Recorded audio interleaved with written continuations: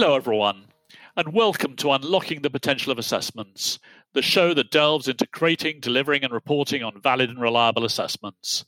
In each episode, we chat with assessment luminaries, influencers, subject matter experts, and customers to discover and examine the latest in best practice guidance for all things assessment. I'm your host, John Kleeman, founder and executive director of Question Mark, the industry leader in assessment management software. And today, we welcome somebody who is a real subject matter expert. Welcome Alan Tiemann, who's a renowned attorney in the world of assessments. He works with Hans Santos in privacy and security, and also serves as general counsel to the Association of Test Publishers, which is an international organization representing the testing industry.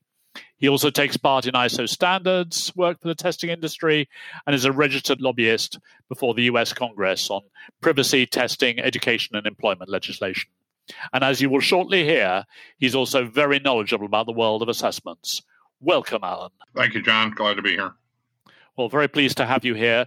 The way I like to start with everybody is to ask how you got into the world of assessments. So could you talk us through that? How did you join assessments? Sure. It was actually a stroke of serendipity. I happened to run into someone I'd known for a little while at an HR conference, and he was telling me that the personnel testing folks were being challenged by potential legislation in Congress that would have banned the use of written paper and pencil integrity tests. And so that conversation led to an interview, and I was selected to be their lobbyist. And so for the following year, this was 1987, for about a year, we lobbied to try to prevent Congress from passing legislation that would have banned the use of written testing. Got my start in personnel testing, and that was 1987. So just checking, I understand that the Congress was actually proposing to ban testing in pre-employment? Yeah, this was the year after they had passed the Polygraph Protection Act, banning the use of polygraph in pre-employment. And so they turned their attention to the use of written tests. So if you hadn't got involved in that and made that happen, we might none of us be using testing in pre-employment today. Yeah, that was the goal that they had in mind. And so was that the Association of Test Publishers, or was that some precursor organization? It was a precursor. It was just a group of personnel testing folks. So they had formed the Association of Personnel Testing Publishers, APTP. And so how did you stay in assessment after that? Was that just a one-off, or did you get more involved? No, that actually led to one of the companies had an education affiliation with a similar company. And so the following year, I was hired by that organization to do educational testing on the Hill. And so by then, APTP was still doing state testing issues, or legislation being proposed in various states to ban testing. And so I was doing both the APTP work and then education work for the McGraw-Hill Education Group at the time. And so what was the arguments against testing? Why did people want to ban it? I think the perception was that tests were just a black box, sort of like a polygraph, where the science really wasn't understood.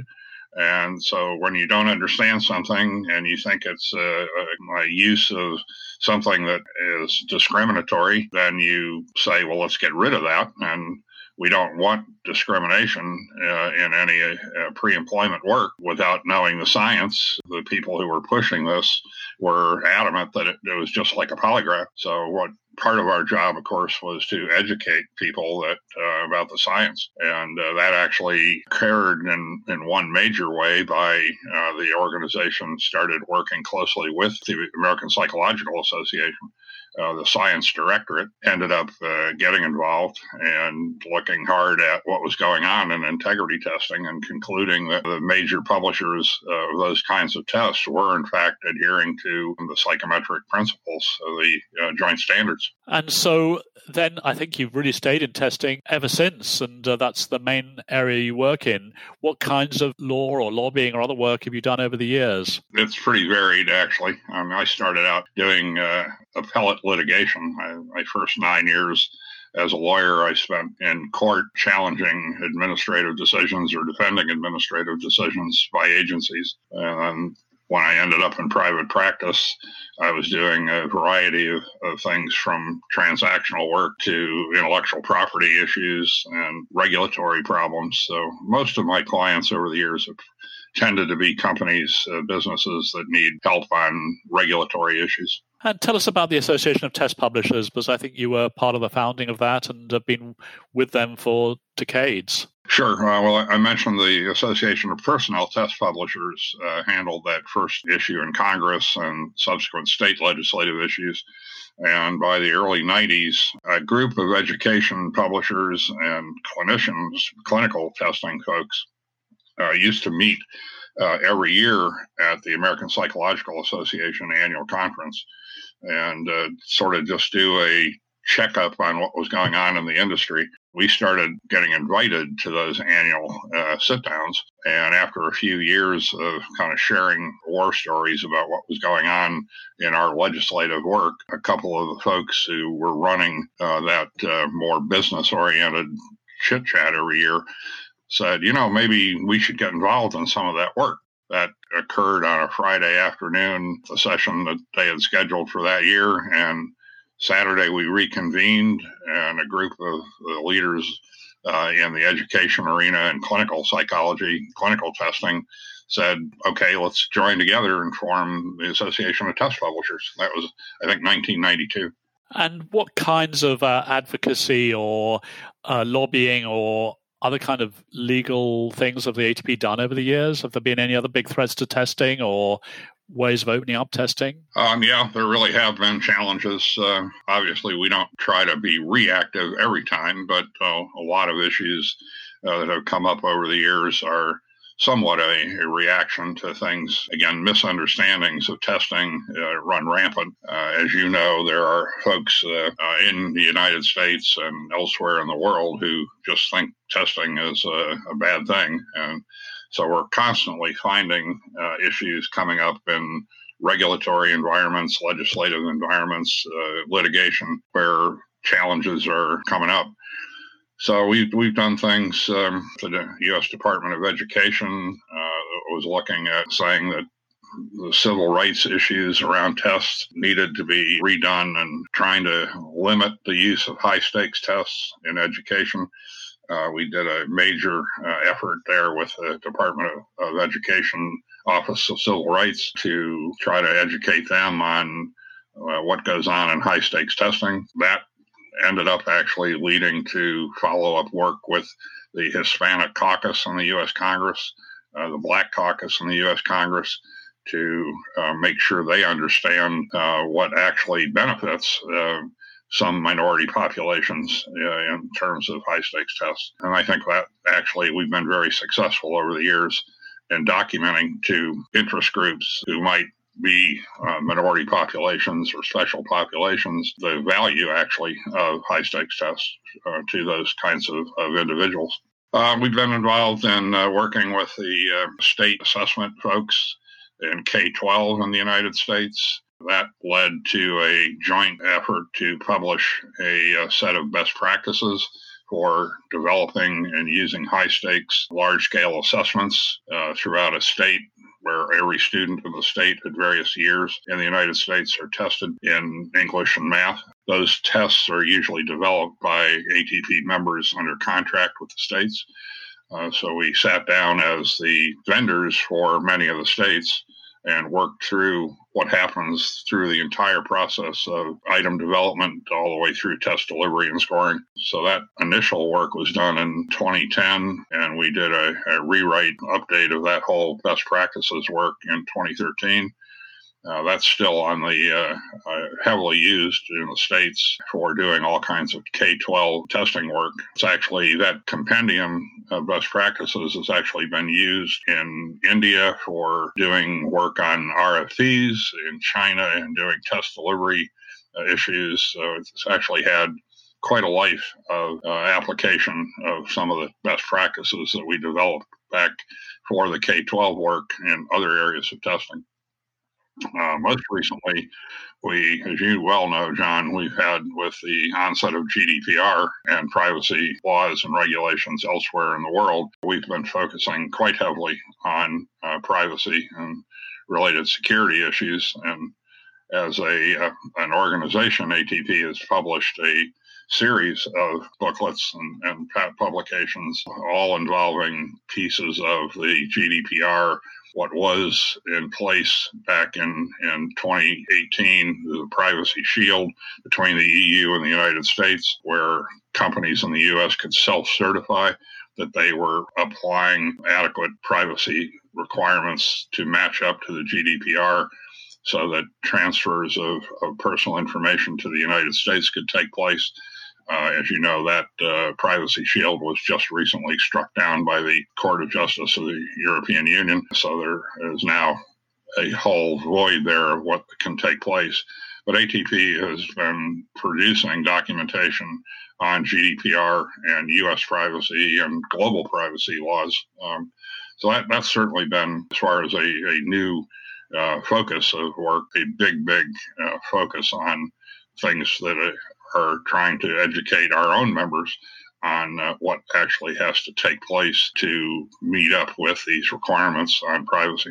Let's come back to privacy in a few minutes, but let's just go back to this discrimination or non-discrimination issue. So, I mean, if you're involved in testing and you want to make a test fair so that it doesn't discriminate against people and you can use it in a legally defensible way for pre-employment, what do you have to do? Well, for employment, there are a set of special issues that in the United States, certainly the Equal Employment Opportunity Commission, as part of the U.S. government, has a set of regulations that were adopted basically back in 1978 that say to an employer, if you're going to use any kind of pre-employment tool to analyze applicants, they have to all be non-discriminatory, and you have to be able to document that. So job analysis is a critical component for any business that's trying to figure out how to go about doing hiring. And remember, it's not the testing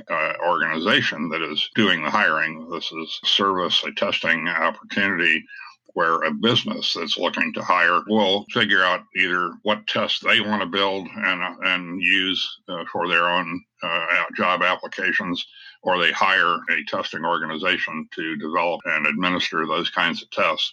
But whichever situation you're in, whether it's an internal testing opportunity or as a testing organization being the vendor for a business, that process of hiring, of using tests to determine who can be selected. And remember, this is many situations, one job, and you might have 10,000 applicants for that job.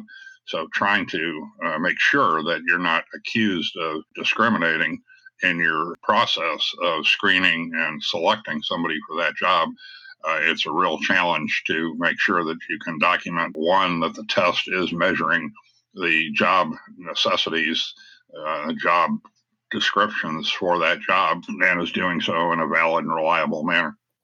So basically, key things are to do some sort of job analysis or job task analysis or something to work out whether the jobs are appropriate, and then to build a test which validly and reliably measures those competencies? Correct. You have to have the job analyses first, so that you can document that the test that's developed is actually measuring those requirements.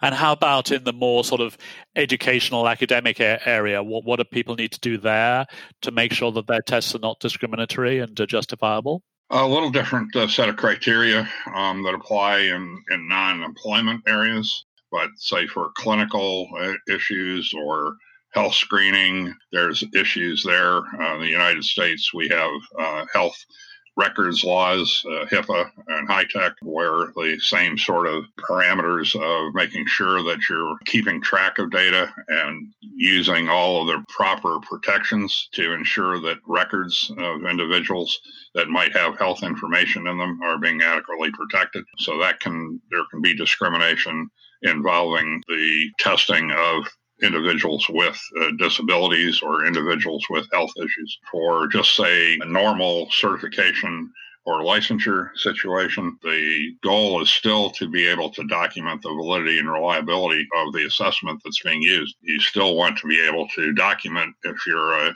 certification program, that the mechanisms you put in place and the test or tests that are being used to measure the qualifications, competence, mastery, whatever the case may be, that lead to the certification. As the program, you want to be able to document that you're running a program that is free of bias and discrimination. That makes sense. So essentially, to avoid being taken to court for a bad test, make sure that you have very clearly defined what the test is supposed to measure and what the job analysis is for employment, and then make it valid and reliable and fair. Right. And if it's not a job situation, you still want to be able to show that you have are measuring what is intended to be measured, the mastery or competency of an individual. No, I think that's really key, and I think it applies outside the US just as much as inside the US. So let's go back to privacy. There's a lot of stuff around in the press and various other places about online or remote proctoring, taking pictures of people at home while they're taking tests. What is that fair? Is that appropriate from a privacy point of view? What's your view on that? What does a testing organization need to do to be able to do that fairly? Well, that's a loaded question, John. As you know, a lot of remote proctoring started well before the pandemic, so this is not completely an outgrowth of COVID, but the focus on surveillance of somebody taking a test on their computer at home has certainly brought the full force of attention and social media attention on the fact that somebody's being observed in taking a test. Monitoring, surveilling, proctoring somebody taking a test is not a new concept. It's been done in test centers for decades. There certainly have been innovations in how even proctoring is being done in test centers, with the advent of ways to surveil to make sure that a test taker is not looking at extraneous materials that they've brought into the test center, or using a hidden cell phone to access the internet to find answers. I mean, there's all of those problems that are not really COVID related, but now with the advent of almost hard-pressed to do a lot of in-person testing, the focus has been much more concentrated on at home using one's personal computer to take a test, and if you're dependent on trying to ensure that a level playing field for all test takers is there, that some people are not cheating and taking a spot or getting an outcome that is detrimental to everyone else taking the test, the program has a responsibility to individuals to try to ensure that everyone is being tested and scored on the merits of what they know. So it's a real problem for the industry right now. The technology is not new, but it is not as mature in many ways as it probably will be over the next period of years. I think technology advances will continue to improve what is being done with online remote proctoring or monitoring. If you're talking about using AI engines to do a post-test analysis of the test taker to determine if somebody might have been looking away down at a cheat sheet or down at a book to get help in taking the test. There are algorithmic software tools that are available to do that. Doing a check of how long somebody is taking to answer questions and comparing that to a benchmark is another process that has been developed. I mean, there's a host of things that are technology related that have been developed. I think some of them are going to continue to be challenged here in this time frame of people feeling like it's unwarranted to have that kind of intrusion. Clearly, from a privacy perspective, as your question articulates, having someone viewing you on your home screen, laptop camera, is certainly got a privacy implication to it. But the question is, what's justified on the part of the test sponsor or testing administrator organization or a vendor who's providing the surveillance, proctoring, monitoring service? What's legitimate to ensure that the scoring outcomes of a testing event are in fact accurate and not giving someone who wants to cheat an opportunity and advantage to gain an outcome that others are not getting. That obviously justifies, I think, for many testing organizations that they are able to take some steps to ensure the level playing field of every test taker in their program. I think that's a good summary, and I think we can see the example of a scandal that's happened in Pakistan where pilots were allowed to omit or send somebody else to take tests for them, and then there was a plane crash as an example of how test security is really important. Yeah, you're focused on another ingredient of that I didn't mention, which is ensuring that somebody isn't an imposter taking the test. And that leads to yet another area of surveillance or attempting to identify that the person who registered for the test then in fact shows up to take the test and is the person whose score is relevant to the outcome of a certification or a license. You certainly don't want an imposter coming in, and if you don't have a process in place to verify the identity or at least match the person who registered, whether that's through a photo ID or some other mechanism to ensure that the person then who shows up to take the test or comes online at an online test is that person, you run the risk of the case you cite where somebody has sent an imposter to take the test, received a license, and then ended up flying a plane who really wasn't qualified. That makes a lot of sense. One area that I know that you do quite a lot of work and give quite a lot of people advice on is candidate agreements, the agreements that you get a test taker to sign up to before they take the test. Could you share a bit of best practice on that? What should people include in those kind of agreements? Well, I've been a big advocate of test taker agreements well before all of this new novel coronavirus problem emerged, John. But I have to say, under the pandemic environment, it's even more critical that an organization focus on and use a test taker agreement. These agreements are the mechanism by which you can virtually contractually ensure that every test taker that's taking your test is aware of and agrees to the terms of that testing event. And so this covers everything from protecting your IP, testing items, to ensure that people know they can't copy them, that they can't distribute them, and can't use them. So whether that's for purposes of helping somebody else cheat or sharing that information with a brain dump so that others get access to items. It's real important, obviously, if you're the developer of the items or the testing sponsor who has a pool of items, you don't want to be spending the money to rewrite items that have been exposed inappropriately. And now the test is really the validation of the scores of the test can't be guaranteed anymore because those items have been exposed. So protecting IP is a big issue. Ensuring that test takers know what rights they have in terms of getting access to the score results, to being able to challenge the score results. And now with privacy being such a key part, you want to tie that test taker agreement into your privacy policy, into all of the pieces of things, including now what rights are present and what requirements you have on the test taker for allowing surveillance to take place, to acknowledging that in order to get that level playing field I spoke about, the test takers realize that if they want to have a level playing field environment, they have to give up the right to challenge the surveillance of them as a test taker. Getting that agreement, whether it's express consent or I've taken today with privacy concerns, it's almost more of a legitimate interest analysis for a testing organization than it is